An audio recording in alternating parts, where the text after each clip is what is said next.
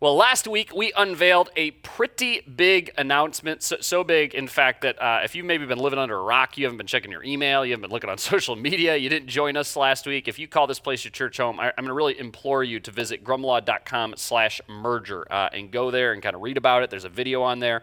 Watch about it. It's pretty big news that kind of affects all of us. Really exciting news regarding the future of this church. And so again, if you weren't here last week, please make sure you go to grumlaw.com/merger so you can catch yourself up to speed. You're definitely going to want to be in the know on this particular thing. So we kind of thought to ourselves as we enter into this new series here this morning, if everybody wasn't already unsettled by last week's news, let's make sure we really stir the pot by jumping into a 3-part series surrounding religion and politics.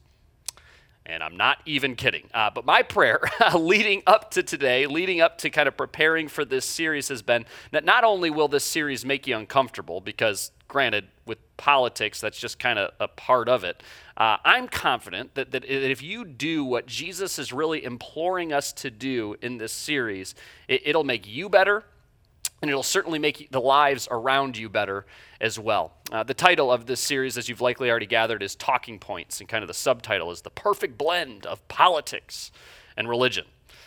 And I suppose that you can maybe decide for yourself at the end of these 3 weeks just how perfectly we blended these two worlds together. Now, it's not lost on me, certainly, the minefield that I am kind of stepping into here over the next couple of weeks. But just in case you've missed it here, we have an election coming up. In fact, in November. It's really not that far away. And something else that's maybe worth pointing out, division between people certainly seems more apparent than ever, at least certainly in my lifetime. And wouldn't you know it, the topic that arguably causes more division than any other topic probably combined is indeed politics.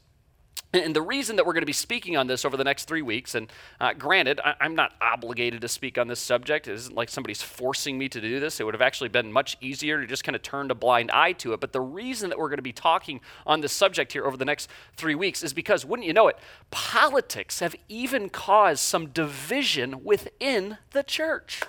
I know, crazy, right? It's like, how could we possibly become divided about this stuff? I mean, aren't we all about love and Jesus? I mean, how could such a thing happen? And where there's this division in the church created by our current political climate, and that in turn intersects with the teachings of Jesus, and this so clearly does, I think we actually owe it to all of you to actually talk about it rather than just ignoring it, because that might be the easier path, particularly in an environment like Grumlaw, where not all people vote left, and not all people vote right. There is, as I have discovered, a blend of both sides and kind of everywhere in between on the political aisle represented here at this church, which makes this, mind you, an even more difficult and touchy subject. Here's what I mean by that. If everyone who is watching right now, if everyone who would identify and call Grumlaw their church home was all voting for Biden, then I could obviously very much lean the entire sermon in that direction, and in turn it would be met with a bunch of amens, and that's good, and oh yeah, I love it. But see, I, as the pastor of the church, I don't have that luxury. I have to try to speak to everyone, not just one side of the political landscape. And so maybe moral of the story is, if you're looking for a church where everyone's the same and everyone believes the same and everyone thinks the same, I'm just telling you, you are in the wrong place. You have found the wrong church, which, by the way, I am so thankful for. But I'm also just telling you, especially if you're in a home with a bunch of other people, this is sure to make things a bit uncomfortable, but I guess at least we will be uncomfortable together. But here is why, in particular, this gets me really excited. Since not everyone who shows up to Grumlaw agrees politically, I think that we have an unprecedented opportunity sitting in front of us right now to model for our community, to model to those who are on the outside looking in what it looks like to disagree politically and love unconditionally. To disagree politically and love unconditionally. And my guess is that every single one of you, probably Jesus followers and non-Jesus followers alike, you would look at this and you would say, yes, that sounds wonderful, that sounds so nice, but the question that I need to pose to all of you, and I want to say, don't answer this out loud, because the truth is that we all think that we have this figured out, that you're right and they're wrong. But throughout this series, I really want us to dig in and examine ourselves, examine you not the you beside you, not anyone else. I want to challenge the Jesus followers, regardless of who you are voting for. And if you're thinking, by the way, that by the end of the series, I'm going to tell you who you should vote for. If you're a follower of Jesus, that is certainly not coming, so you can just kind of exhale right now. But I want to challenge the Jesus followers to think a little bit differently. Here's the question. Do you want to do this?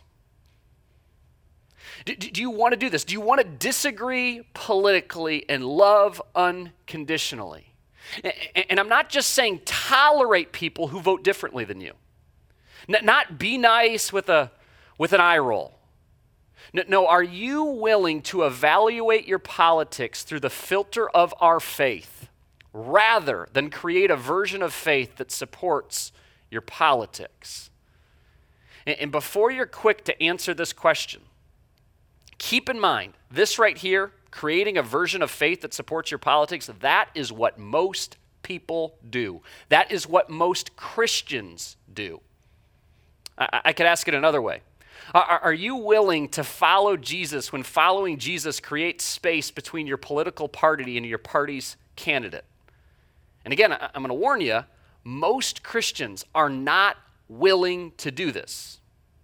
Now, what I happen to think is the good news for all of us is that apparently Jesus saw this coming. Jesus knew that division was headed our way. In fact, you can pick up any history book and you will find out that 21st century Americans are not unique in their propensity towards division. I mean, that has existed for as long as humanity has been humanity. This is so extraordinary what we're going to be diving into today. At least I think it's extraordinary. After Jesus had his final Passover meal with his disciples, he prays a prayer, and fortunately for all of us, John records it for us. John is one of the four writers of the biographical accounts of the life of Jesus. Matthew, Mark, Luke, and John, these four books that we find right at the beginning of the New Testament.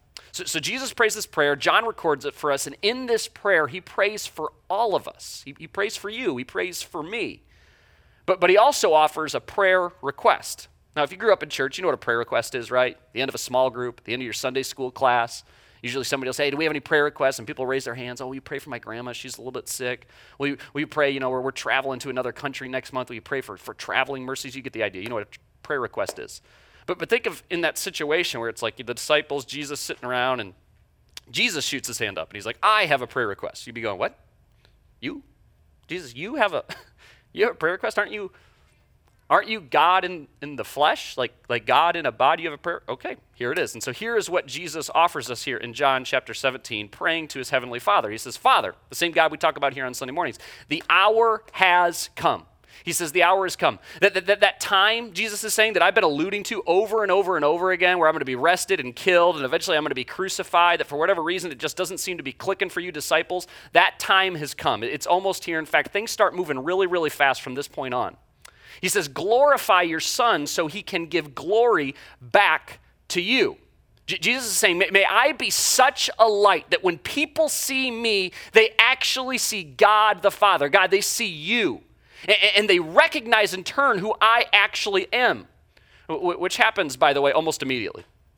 Again, you grew up in church. You know how the story goes, that shortly after Jesus is killed on the cross, right, the curtain in the temple is torn in two. There's an earthquake. Everything goes black. And that Roman soldier that was guarding the cross looks up and says, surely this man was the Son of God. But before we get to all of that, Jesus, he has a prayer request. And again, it's a prayer request actually for every single one of us who are watching right now. He says, now I am departing from the world.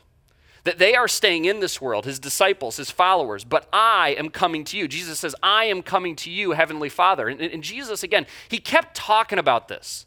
And for whatever reason, the disciples, they just didn't seem to get it. He was alluding to it left and right, that eventually, hey, he's like, I'm not going to be on this world for very long. We're going to hang out for about 3 years, and eventually, I'm going to go back to heaven. I'm not going to be on this earth anymore. And for whatever reason, the disciples were just like, we don't believe you, or maybe they thought it was a parable. But then what Jesus says next, it seems to me that most Christians have missed this. It's these words that for whatever reason we have just kind of seemed to breeze by. And so if you're joining us here this morning, you all are about to be some really, really smart people. He says, Holy Father, you've given me your name. Now, key word here, protect them. Protect my followers. Now protect them by the power of your name, so that. In other words, Jesus is about to unveil the purpose of the protection. He's going, God, this is why I want you to protect my followers. Now, what's kind of interesting about this is that Jesus isn't praying for physical protection. In fact, he's already kind of let the cat out of the bag in that regard, that eventually they're going to be arrested, they're going to be beaten, they're going to be flogged, many of them are going to be killed. It's like all of his followers looking at him going, okay, I wish you would have kind of told us that on the front end. And Jesus is like, I'm smart enough to know that if I would have told you that on the front end, there's not a chance you would have actually followed me. So Jesus, to make it clear, he's not asking for physical protection. No, he's praying for something that he actually knows is far more important than that. He says, Holy Father, you've given me your name. Now protect them by the power of your name so that they will be, read that word with me, they will be united, just as we are. Y'all, this is hours before Jesus is going to be nailed to a cross. At the very end, the thing that Jesus was most concerned about was their unity and their oneness. Because here's what Jesus knew. As long as they were in lockstep with one another, as long as they were lockstep with one another and their heavenly Father, the world would take notice. And the world would change. But if they ever got divided, if they ever started splintering off and doing their own thing, if they ever stopped making the main thing, things would stall out. And then he continues, and as promised, he goes on to actually pray for you and pray for me. He says, I'm praying not only for those disciples, these guys that I've spent virtually every waking moment with during my time on earth, but also for all who will ever believe in me through their message. That includes you. That includes me. That includes all of us. He says, I pray that they will all be one, unity, oneness, just as you and I are one, as you are in me, Father, and I am in you.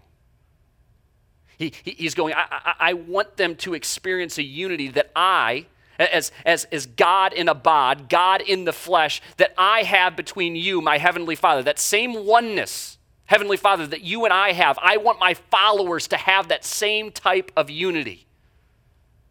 Now, what's particularly convicting about this for us, and myself very, very much included, is that I rarely ask God for what Jesus asks for here. And it's especially convicting for me to think about as I process this, as I was preparing this message, because perhaps if followers of Jesus, people like me, prayed this more often, the world would be a different place. The world would be a better place. Now, I know what perhaps some of you are thinking right now. Okay, that sounds nice, Shay. That sounds cute. I mean, how very Christian of you to think that we can all just get along and be one. I think that somebody even wrote a song about that. But come on, Shay. That's impossible. It's unrealistic. It's impossible. But Jesus is going, you might think it's impossible, but he's telling you, I'm telling you, it is imperative. It is mission critical. This isn't, okay, well, it'll be nice if we got around to this, or, if you can make it happen, let's try to, kind of get it in there, but if not, no big deal. No. It is central to what it means to be a follower of Jesus, which means we ought to be intentional about pursuing unity at all costs. In particular, even when and especially if it cost us something personally. Now, it's not lost on me that this does not come naturally to a single person who is watching right now. In fact, every single one of us, we naturally drift towards what is most comfortable and what is easiest for us. It's why some of you watch CNN. It's why some of you watch Fox. It's why some of you have that friend, when he starts going down that rabbit trail, you just tune him out. But I think this might have something to do with why Jesus prayed this for us, for you, for me, for the local church. He says, I pray they will all be one, just as you and I are one. That again, think about the implications of that. Jesus is praying again that we would have the same type of unity amongst ourselves as followers of Jesus, as the local church, as he experiences oneness with his heavenly Father. As you are in me, Father, and I am in you. And may they be in us so that we can all just get along, right? No. It's actually much, much bigger than that. And frankly, it's far more important than that. And ironically, it has almost nothing to do with us as Christians, as followers of Jesus. See, the reason that Jesus was praying for unity, the reason that he was praying for oneness, is because of what he wants to do through us. And may they be in us so that the world, the people outside the church, your neighbors, and your family, and your friends, and your coworkers, that those on the outside looking in would see unity in spite of diversity. See, there can be a lack of unity in the local church, and the church itself, it might still survive. But don't miss this. The will of God will not be accomplished through the church without unity. And may they be in us so that the world will believe. The world will believe that you sent me.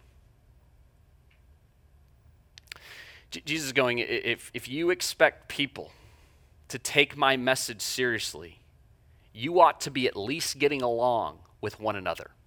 People are not going to believe that I am who I claimed to be, who I proved to be, if you guys, as followers of Jesus, cannot even get along with one another. Yo, if we can't get along with each other as followers of Jesus, do you really think that people are going to be beating down our doors and wanting to be a part of this? That there is already enough diversity. There is already enough opposition. There is already enough divisiveness in our world. People, if they're seeing that exist in the church, they're going to be looking and going, yeah, I don't really need to bring any more of that into my life.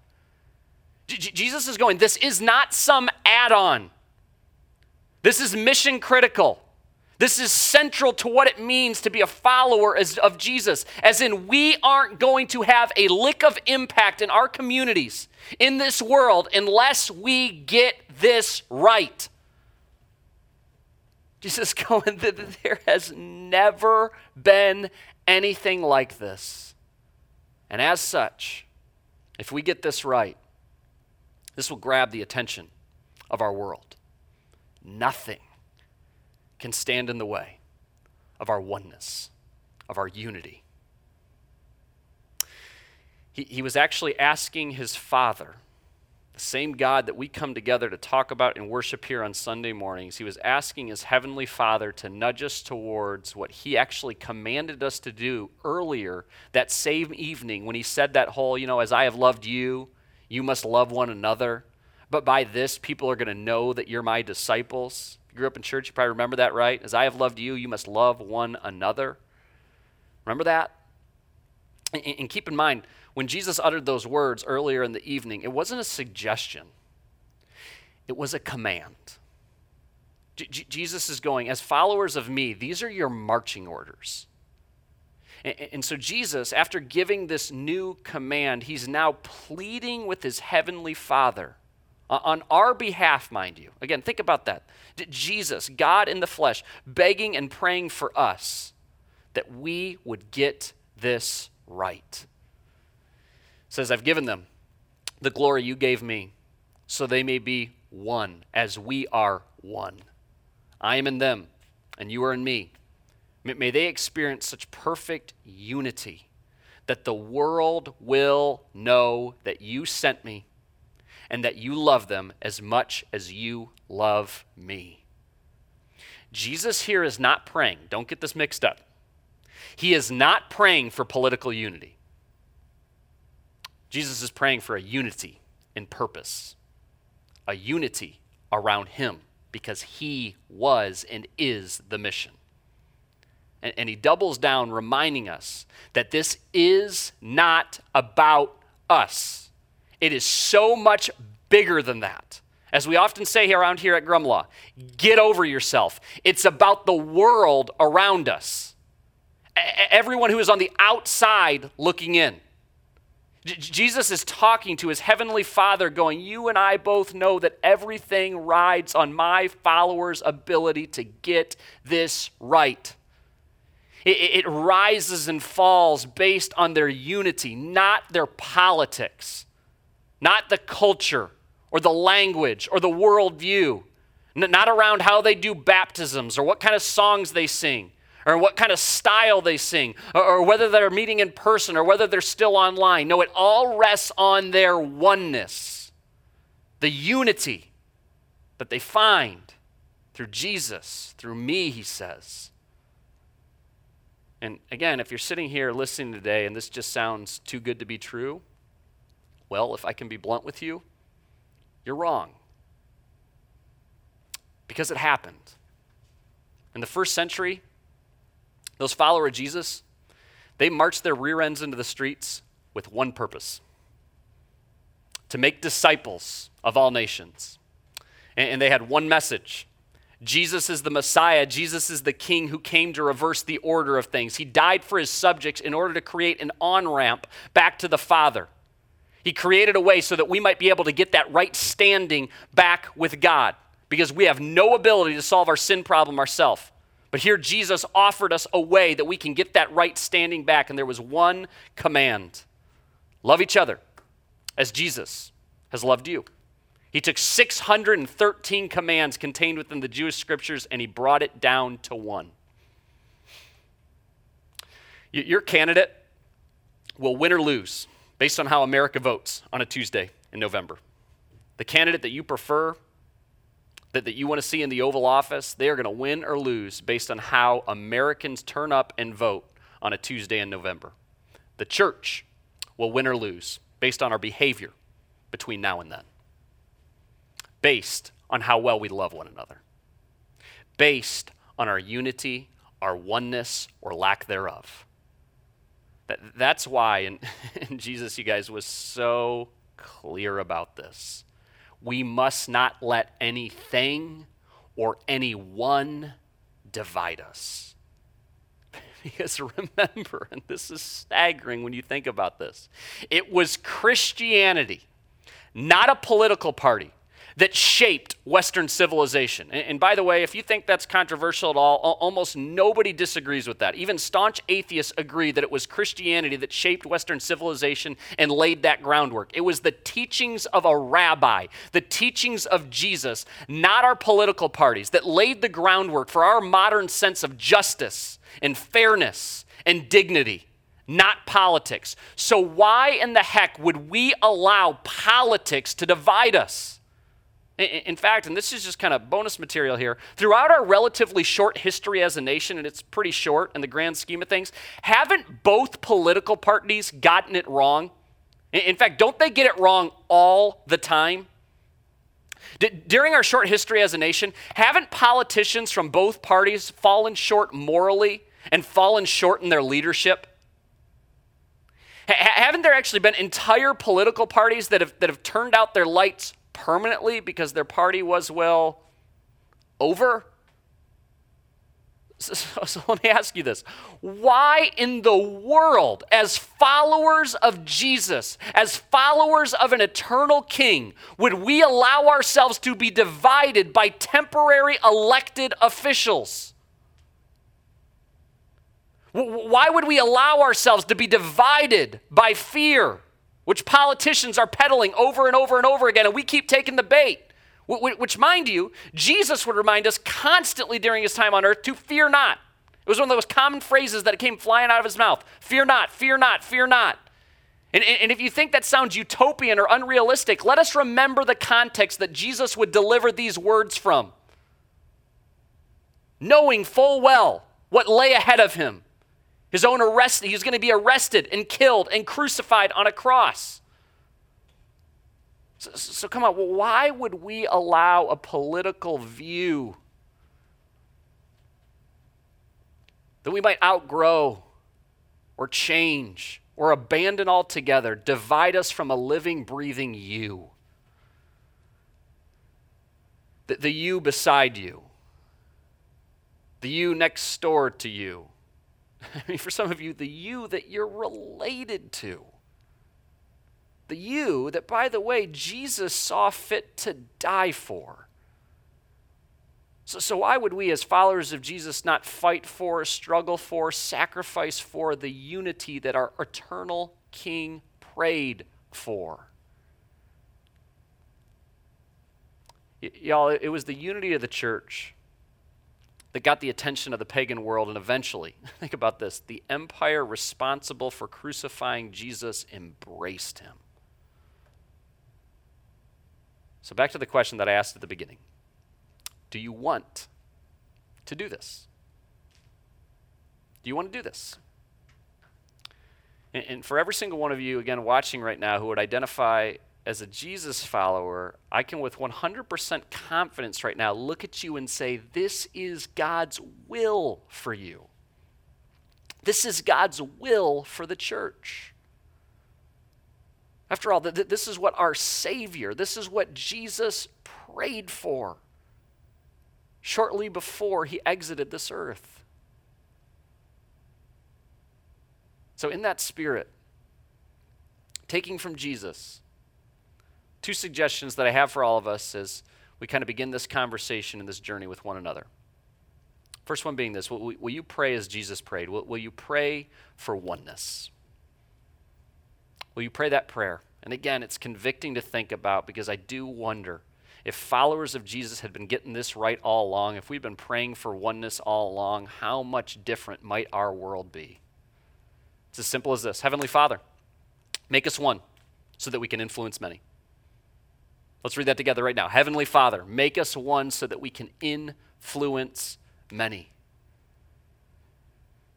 And for our little faith community here in Michigan, I can't think of a more appropriate prayer as we bring these two churches, these two faith communities together, as we bring Brent Venture Church and Grumlaw Church together, because I can guarantee you that Satan would love nothing more than to divide us right now. And remember, this is the prayer of our Savior, who just hours later was crucified. This was what he wanted protection over even more than the lives of his closest friends. So pray for oneness, and then number two, look for an opportunity to love unconditionally someone with whom you disagree politically. Now some of you are thinking, I don't even know anyone who would fall into that category. Exactly. That's kind of the problem. And if I can maybe press in a little bit, that's why you haven't really learned anything over the last 10 years, 15 years, 20 years, 30 years, 40 years. It's why you are so convinced that you're right and those other idiots on the other side of the aisle are so wrong. I mean, I just don't understand how anyone could believe that. You just made a confession. Wouldn't you know it, there's something that you don't know. And I believe that if we do this, as followers of Jesus, we look for opportunities to love unconditionally people with whom we disagree politically. I think our light will shine even brighter because we're more divided than ever. And that light, it shines brighter in the darkness. So let's pray for oneness. Let's look for opportunities to love unconditionally those with whom we disagree politically. Now, I'm going to wrap this thing up here pretty quickly. Got about a minute left. And I want to kind of wrap up our time together by recognizing that, again, I know what some of you are thinking. Allow me to dive into some of your more suspicious thoughts. Some of you are thinking, okay, Shay, I mean, that sounds nice, but come on. I mean, you don't actually believe this is possible, right? I mean, certainly not in the world that we currently find ourselves in, right? I mean, it sounds nice, but you kind of have to say this stuff, right? Because you're a pastor. I mean, you kind of have to peddle the things that Jesus said, but I mean, you don't actually believe that this could happen. I mean, aren't I being a little naive? To which I would say, no. Let me tell you what naive is. Naive is a first century rabbi from nowhere standing out in the hot Syrian sun with 12 young men who had no influence, who had no power, no authority, making this audacious statement. Upon this rock, I will build my church, and all the power of hell will not conquer it. That is naive. But he did. And it didn't. And all of us, every one of us who are watching right now, we're a part of it. And our oneness is the key to fueling it in our generation. So disagree politically, but love unconditionally. Let's pray for unity. Let's pray for that oneness. And make sure you keep coming back with us in parts 2 and 3 as we wrap up this series, Talking Points.